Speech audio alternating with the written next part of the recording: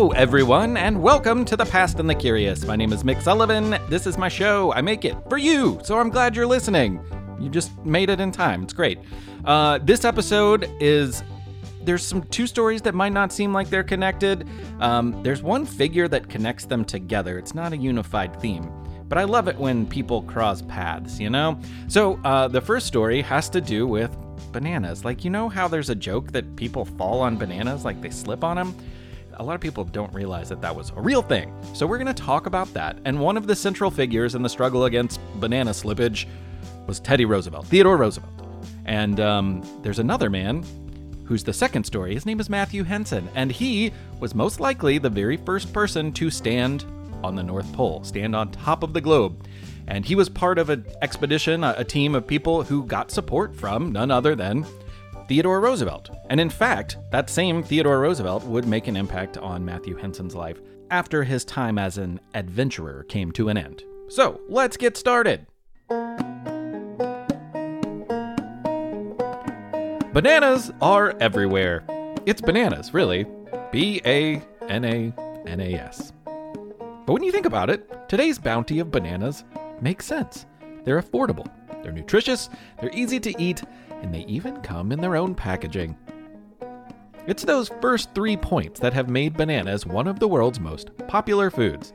But the incredible, efficient, natural packaging they come in, the banana peel, has created its fair share of problems. You've probably seen a comic, a cartoon, or even an old movie where someone slips on a banana peel. And you might ask yourself, did anyone ever really slip on a banana peel? And after you ask yourself the question, you might even give yourself an answer. That seems ridiculous. Slipping on banana peels never really happened. Bah! And that would seem like a reasonable answer to your own question. But would you be right? You'd be worse than right. You'd be wrong. Once upon a time, banana peels were such a dangerous obstacle to random walkers that Teddy Roosevelt himself got involved. Theodore. Right, sorry. Theodore Roosevelt. Yeah. According to records, the first time anyone in Great Britain ever saw a banana for sale was way back in 1633. A London shopkeeper received a shipment of the fantastic fruit from the island of Bermuda, which had recently been colonized by Great Britain. As nations often do when they colonize another area which isn't really theirs, they take advantage of the land and all its possibilities. Like many other Caribbean and South American places, Bermuda was a great place to grow bananas. But that's not where they originated. Bananas are believed to be the first fruit, and they likely originated in Asian locales such as today's Indonesia and the Philippines. Despite the burgeoning banana presence in Central and South America, in England, the long and largely unfamiliar food was only occasionally available. It was difficult to ship them across the ocean before they ripened to the point of turning into brown mush. And anyone who has ever left bananas on a kitchen counter for a few days can tell you that that can happen very quickly. America was behind the times. Most Americans would never cast their eyes upon, much less sink their teeth into the fruit, until after the 1876 World's Fair in Philadelphia. Before this, people had tried to bring boatloads of bananas up from the south, but in most cases, the cargo was an unappetizing squishy brown mush by the time the bananas made it to market. Advancements in transportation and refrigeration made the banana a bit more practical. And any time there is something newly practical, someone is going to try to make a lot of money. The Boston Fruit Company, for example, began as a small importer at a wharf in the New England town. Then it became the United Fruit Company and eventually Chiquita, which you may still find at supermarkets near you today.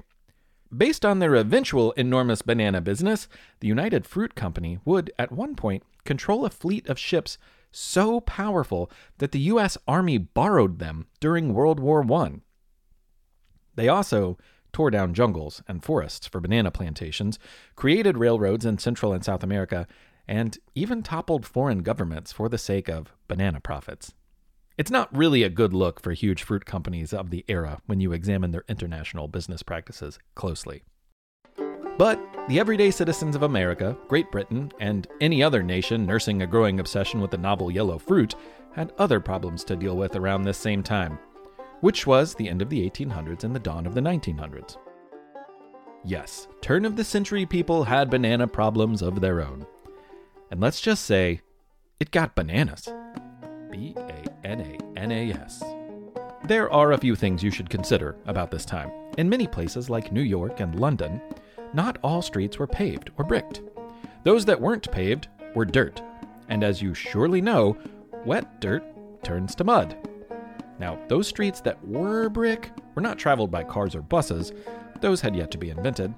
Instead, horses were the most common mode of urban transportation, beyond one's own 2 feet, of course. And all of those horses often left a little something behind. My grandfather called them road apples.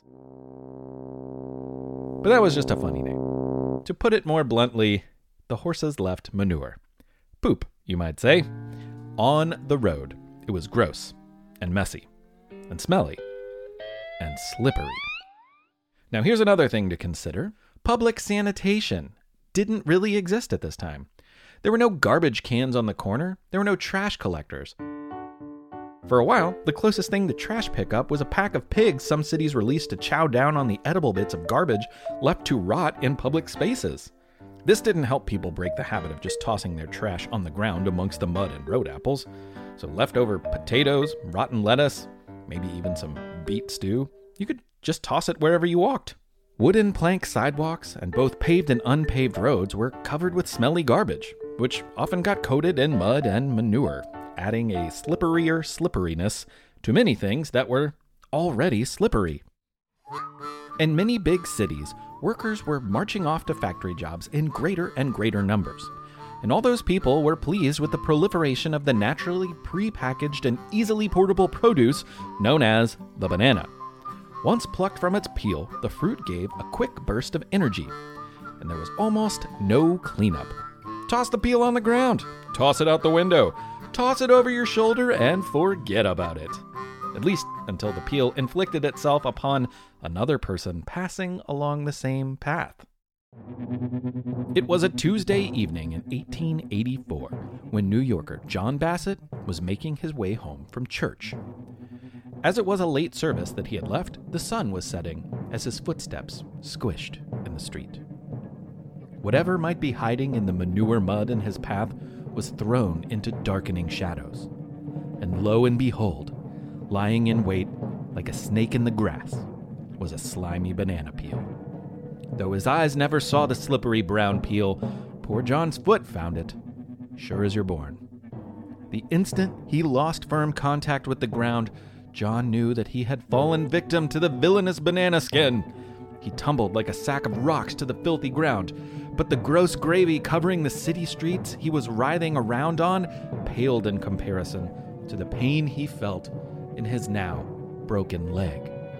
But he was not alone, nor was it purely an American problem.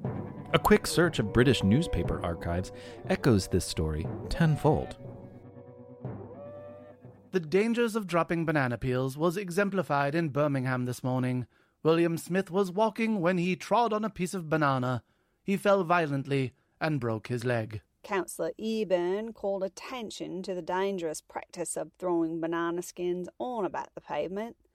A friend of his, in course of a walk from Norwood to High Street, counted upwards of 100 skins on the pavement. The dangers of dropping banana peels was exemplified in Birmingham this morning. William Smith was walking when he trod on a piece of banana. He fell violently and broke his leg. Hugh Bryden was walking down Harwell Street last evening when he slipped on a piece of banana skin lying in the roadway. He tried to save himself from falling, but failed. Yes, it's sad, but true. Hugh failed. Done in by a banana. But one person who was not resolved to fail when it came to the pesky peel problem was future President of the United States, Teddy Roosevelt. Theodore. He was aware of dozens, if not hundreds of stories from both sides of the Atlantic detailing the painful falls people took when they inadvertently stepped on the slippery leftover banana skins. Before he was president, Mr. Roosevelt was the New York City Police Commissioner, and this role put him in a unique position to declare war on New York's banana peels, which is just what he did in February of 1896. the New York Times ran a story titled, "War on the Banana Skin. Mr. Roosevelt orders prohibitory ordinance enforced. Must keep sidewalks clean." Appealing to patrolmen and captains, Teddy Theodore explained the bad habits of the banana skin, dwelling particularly on its tendency to toss people in the air and bring them down with terrific force on the hard ground. It was a danger to fellow citizens, despite being the convenient thing to do in the moment. But Roosevelt knew that we must think beyond ourselves at any given moment.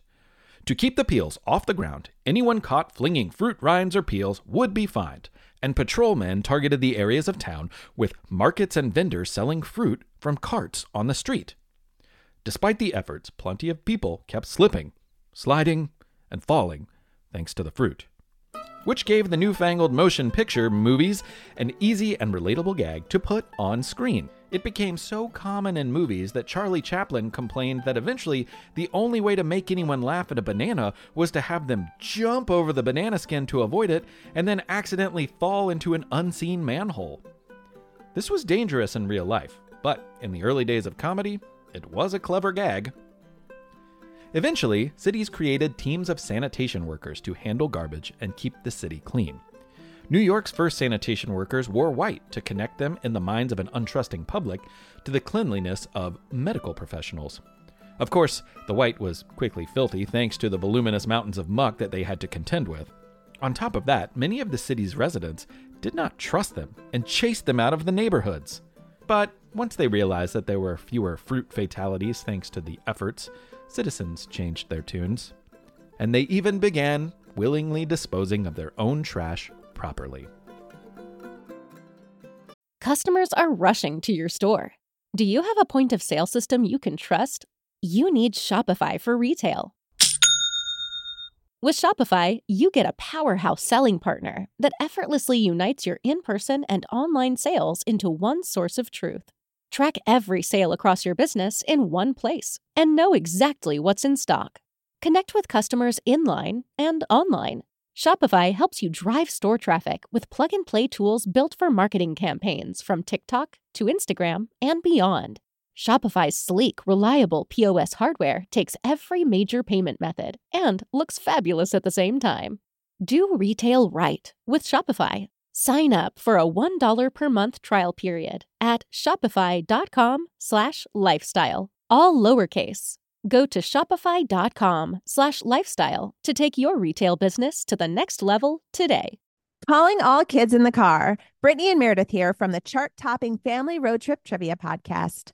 Are you dreading another silent car ride with the fam? We've got the cure. 3 rounds of fresh trivia every single week. Movies, music, even science and Disney. We've got something for every trivia buff in the car. No more crickets chirping on those long journeys. The Family Road Trip Trivia Podcast is your secret weapon for connecting and laughing with kids of all ages. Teens, toddlers, adults, it doesn't matter. Spark their curiosity and challenge their brains with every episode. New episodes drop weekly wherever you get your podcasts. Search for the Family Road Trip Trivia Podcast and turn those car rides into epic adventures. Now it's time for You Have 30 Seconds, and this month it's some Canadian history thanks to Ruthie Davies. Take it away, Ruthie. Hi, Mick. My name is Ruthie, and I'm from London, Canada. And I'm going to tell you about Viola Desmond, who's an important person in civil rights in Canada. Viola was born in Halifax, Nova Scotia in 1914. One night, her car broke down, and she went to a theater. In a theater, there was a front part and the balcony. Viola always sat in the front. It was better to see from. But an usher told her she had to sit on the balcony because she was black, which is unfair.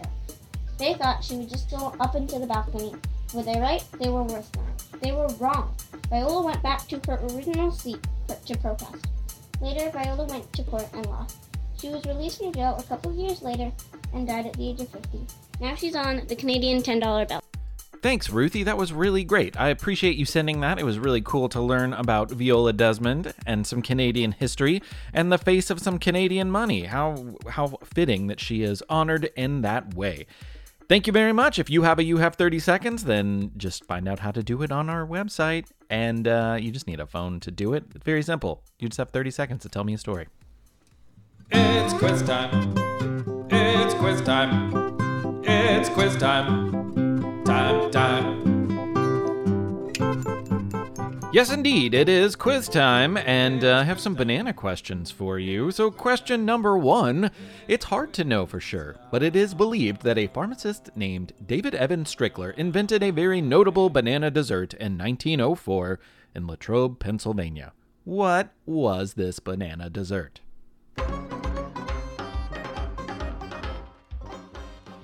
If you said the banana split, you were correct because it was the banana split. The banana split originally cost 10 cents, according to an interview David Strickler gave later in his life.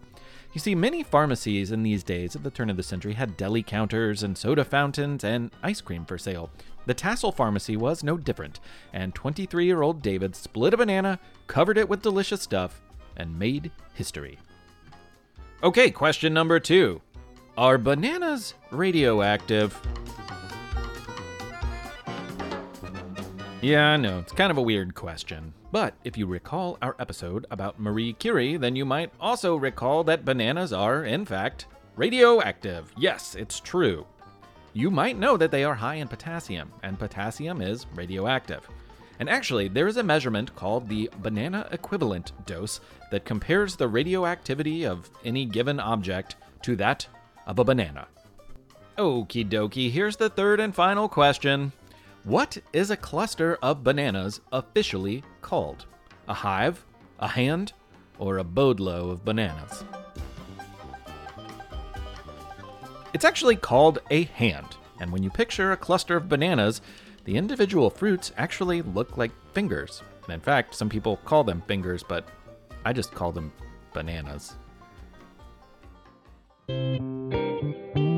For 30 years, in the later part of his life, Matthew Henson led a relatively mundane existence working at the New York Customs House, a job that came after a recommendation from none other than Teddy Roosevelt. Theodore! Anyway, sharp-dressing, poetry-loving Matthew was happy, kind, and by some accounts, even jovial in those days. Perhaps these qualities were how he earned the name the Kind One, from a group of Inuit people that he had gotten to know in the Arctic when he was a younger man. But as he worked with New Yorkers, worrying about unexciting stuff like taxes and duties on imported products from other countries in the customs house, it's unlikely anyone realized that their coworker, Matthew Henson, was actually a groundbreaking explorer.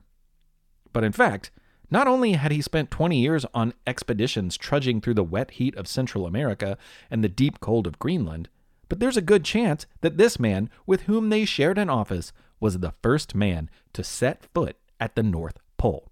Matthew Henson once stood atop the world. Matthew Henson was born in 1866 in Nanjemoy, Maryland, to farming parents. He was born 1 year after the American Civil War. But unlike most black people of the area, his mother and father were free prior to the war and emancipation. As free people, they were not enslaved and instead worked a farm for their own profit. But after the Civil War, hate groups like the Ku Klux Klan were angered by the idea of equality and terrorized the area's black population, including the Hensons. As a result, when he was 7, Matthew's parents decided to sell the farm and move to Georgetown, near Washington, D.C. Sadly for Matthew, both of his parents died while he was still young, and he went to live with an uncle. Around the age of 10, Matthew attended a Washington, D.C. ceremony held in honor of late President Abraham Lincoln. Speaking that day was the great orator Frederick Douglass. It seems that something Henson heard Douglass say really stuck with him. The great orator spoke about the importance of his fellow black citizens committing to education and opportunity. Not long after this, Matthew's uncle died, which left him without a caregiver, or much of anything else for that matter. So inspired by Douglass, he sought opportunity. At only 12 years of age, Matthew Henson headed out to sea to work on a ship called the Katie Hines. What he found aboard the Katie Hines was a life of purpose and adventure. The man in charge, Captain Childs, quickly took a liking to Henson and fed his eager brain. Matthew learned from him not just reading and writing and mathematics, but the necessities for life at sea, survival, and something that would come in handy later, the finer points of navigation. Aboard the Katie Hines, Matthew spent years traveling the globe. He visited South America, Asia, Africa, Europe, and more. And along the way, he realized he had a knack for picking up new languages. As a young man, he had risen to be a trusted part of every sailing expedition the Katie Hines made. But when Captain Childs died, his life was thrown again into upheaval. The captain had been a surrogate father of sorts to the skilled young man. Without the captain's influence, Matthew returned to land and got a job working in a clothing store in Washington, D.C. Sources differ on why, one day in 1887, Robert Edwin Peary walked into the shop where Matthew worked. Some say Peary was looking to sell some sealskins and furs that he had brought back from a trip to Greenland. Others say the man simply wanted a new hat. Whether Matthew purchased his pelts or hawked him a new hat matters not. What matters is that Robert Edward Peary was struck by Matthew's knowledge and experience. Peary would be leaving soon for Central America to scout out a possible route through Nicaragua for a canal, and he asked Matthew to join the expedition. It was a fateful turn of events, and it's reasonable to assume that they came across more than a few bananas as they trudged through the wilds of Nicaragua and spent time in the towns and villages along the way. Over the course of the journey, it became apparent that Matthew was unusually talented and capable when it came to exploring. The two men developed a bond that would last for decades. Peary's real dream was to make it to the North Pole. On one side of the round Earth sits the South Pole. It is the farthest point south. It is the access point at which the Earth rotates, and it is found on a continental landmass known as Antarctica. Other explorers were dreaming of going there, and efforts were made, but Peary was only dreaming of the North. South Pole dreams might have been a little more realistic. Because it is a solid landmass, it doesn't really move. The North Pole is also an axis point at which the Earth rotates, and it is the farthest point north on Earth. But it sits in the middle of the Arctic Sea. There is not a landmass, just gigantic shifting pieces of ice that are so huge that they often probably feel like a landmass. But in reality, they move and change with the seasons and the seas. This could mean that actually making it there would be a difficult task. The dream was bananas, really, but Robert Peary couldn't get it out of his head. And Matthew was happy to help. He figured it beat selling hats or buying seal pelts. Over 22 years, they made not one, not two, not three, not four, not five, not six, or even 7 attempts, but 8 attempts to get to the North Pole. Hey, it was tough work, and it took months each time. They even helped fund their work by selling one of the largest meteorites ever found on Earth to a museum for $40,000. That gigantic space rock alone took them months to move. It was common for them to set up camp and prepare from the northern part of Greenland. After each trip, they learned a little bit more about what they had to do differently and how to get there successfully, and hopefully how to make it back alive. Along the way, they got to know many of the Inuit people who lived near the Arctic Circle. Matthew impressed all of them in how he related to the people, learned their language, valued their customs, and even learned how to build sleds and mush dogs nearly as well as anyone else in the Inuit villages. Peary did not have a deep interest in those things, but Matthew did. This is when natives began calling him Matthew, the Kind One. Their penultimate, or second-to-last journey was encouraged by Teddy Roosevelt in 1905. Theodore. President Roosevelt arranged for funds that outfitted the team with a state-of-the-art boat with a super powerful icebreaker attached.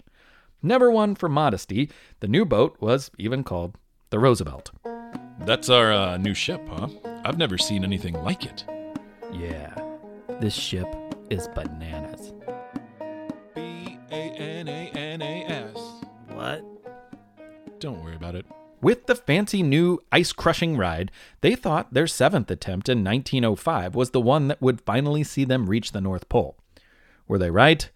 No, they were worse than right. They were wrong. Despite months of work, below freezing temperature, dog sledding for days on end, and eating very little, They had to turn around and come home. Staying alive was their most important objective. But this would not be the case with the 1908 expedition. What originally began as a large party of dozens dwindled, by design, as they got closer and closer to the North Pole. As the days passed, the party had a growing sense that this incredibly desolate and far-flung destination was becoming a reality. They knew they'd make it this time, after months of hard work on this journey and years of work on previous journeys. Not to mention hard work and help from hundreds of Inuit men, women, and children who helped stage, outfit, and scout the pathways. As they made their final approach to the top of the earth, only 6 people remained. There were 4 Inuit men, Ukwe, Uta, Igingwa, and Siglu. There was the commander, Robert Edwin Peary, and there was the incredible and unmatched Matthew Henson. On April 6, 1909, their calculations indicated that they were very close. Matthew, as usual, was on the lead sled, and he later wrote this. The commander, who was about 50 yards behind, called out to me and said that we would go into camp. We were in good spirits, and none of us were cold. So we went to work and promptly built our igloos, fed our dogs, and had dinner. The sun being obscured by mist, it was impossible to make observations and tell whether or not we had actually reached the pole. The only thing we could do was crawl to our igloos and go to sleep. When they shook the sleep from their heads the next morning and waited for the weather to clear, Peary and Henson took measurements and made other navigational calculations. If the North Pole had been a snake, it would have bitten them, as the saying goes. Luckily, I don't think there are many snakes in the Arctic Circle because cold-blooded animals need a lot more warmth. According to their findings, they had slightly overshot the North Pole, skidded right over it, and it was actually just behind them. It was surprising and a little relieving to learn that they had crossed the spot already. The decades-long efforts and dangerous journey had come to a somewhat uneventful conclusion. Even more surprising, when they returned to plant the flag, Matthew realized that it was his footprints that were first left on the spot the day before. So if it was in fact the North Pole, he had actually been the first person to stand on it. This made Robert Edward Peary upset. And like a spoiled brat, he barely spoke to Matthew Henson on the long journey home, which was okay with Matthew because he could speak to his Inuit friends. And he could claim that he was the first person to stand on top of the world. It was a long way from the farm in Maryland where he was born. Heck, it was a long way from anywhere. But it was his accomplishment. Of course, like many stories from history, this doesn't end like a fairy tale. The relationship between Peary and Henson had once been deep and trusting and important to both men. But it seems Peary couldn't handle the fact that Henson was first. They never really made up. Even more unfortunate, Peary got all of the credit and attention and compensation for the feat. Henson had to ask him for permission to publish a book about the North Pole expedition, which Peary allowed in 1912, after he had published his own and made a fortune speaking about it. In later years, there have also been a lot of experts questioning the accuracy of the measurements and wondering if they did actually make it to the exact point of the true North Pole. It's hard to know for sure, but none of that can take anything away from Matthew Henson. The kind one lived in New York with his wife Lucy and worked at the customs house for decades. Eventually, his feats garnered the attention they deserved. At 70, he was made a member of New York's illustrious Explorers Club, and not long after, he was awarded a Congressional Medal of Honor. When he died in 1955, he was buried in New York's Greenwood Cemetery. But in 1987, his remains were reinterred in Arlington Cemetery, America's most important national cemetery. It was a fitting honor for a heroic and trailblazing man whose distinguishing characteristic beyond bravery was kindness. Case in point, he's buried very close to Robert Edwin Peary. It is reported that it was Matthew's wish to be buried near his old partner.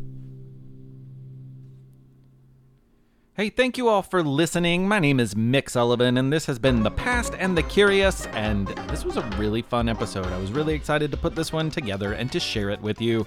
And I had a lot of friends help out, too, so I'm going to thank them very quickly. You may have recognized Mr. Eric from What If World. That was his voice reading one of the newspaper quotes of banana-related tragedy. Also, Allie Thrasher of the PJ Library Presents Podcast Network. Thank you for your voice. And Matthew Winner, the host of A Kid's Book About the Podcast. Thank you for your voice. And also my friend Meredith Kelly, founder and CEO of Storytopia. All of those great people are part of Kids Listen, which is a very important organization to me. I love it. Okay, I also have a lot of Patreon people to thank. Teresa Jansen, hello to you. And the same goes for you out there, Lena Cook. Hello to you as well. I'm so glad that you all are out there listening. Two sisters, a almost 9-year-old named Izzy and a 6-year-old named Lily. Hello to you. Thank you so much. I'm so glad that you all are listening and you enjoy the show. Some friends near D.C., Washington, D.C., Charlotte, Brooks, and Avery Eastwick. Hello to you as well. There's so much history in D.C. I'm a little bit jealous of you because you can just walk out your door probably and just find some history. Of course, anybody can do that, but there's a lot of great history in D.C. and some awesome museums. Hope you enjoy. Okay, next, Ian Alexander. Hello to you. I'm so glad that you are tuned in and enjoying the show. And Scott Clayman. The same goes for you, buddy. Hello to you, Scott. Thank you for your enjoyment and your support, and I love that you listen. Let's see. Some friends near Philly. There's another one. Colin and Nathan Schneider in Glenside, Pennsylvania. Hello to you, brothers. Thank you for listening. The Wavera family, especially Evelyn, who enjoys this show very much. So thank you. Hello, Evelyn. And let's see. Jody Semitis, who is turning 8 in September. Don't mean to rush you there, Jody. Take your time, buddy. Turning 8 in September. That's a big deal. I hope you have a great birthday. And last but not least for this month are Ryder and Lauren, a pair of siblings. I understand Ryder really likes World War II, and Lauren has really been enjoying the Underwear Chronicles. Well, so have I, Lauren, so thank you very much. Thank you to all of you. Thanks to all of the Patreon folks. They help us keep going. But you can too, just by telling people about the show. That's one of the most valuable things that anyone can do, is just use your mouth to tell somebody about the past and the curious. Or you can use your fingers, that's what they're for. Duh. My name's Mick Sullivan, thank you all very much. I hope you have a great one.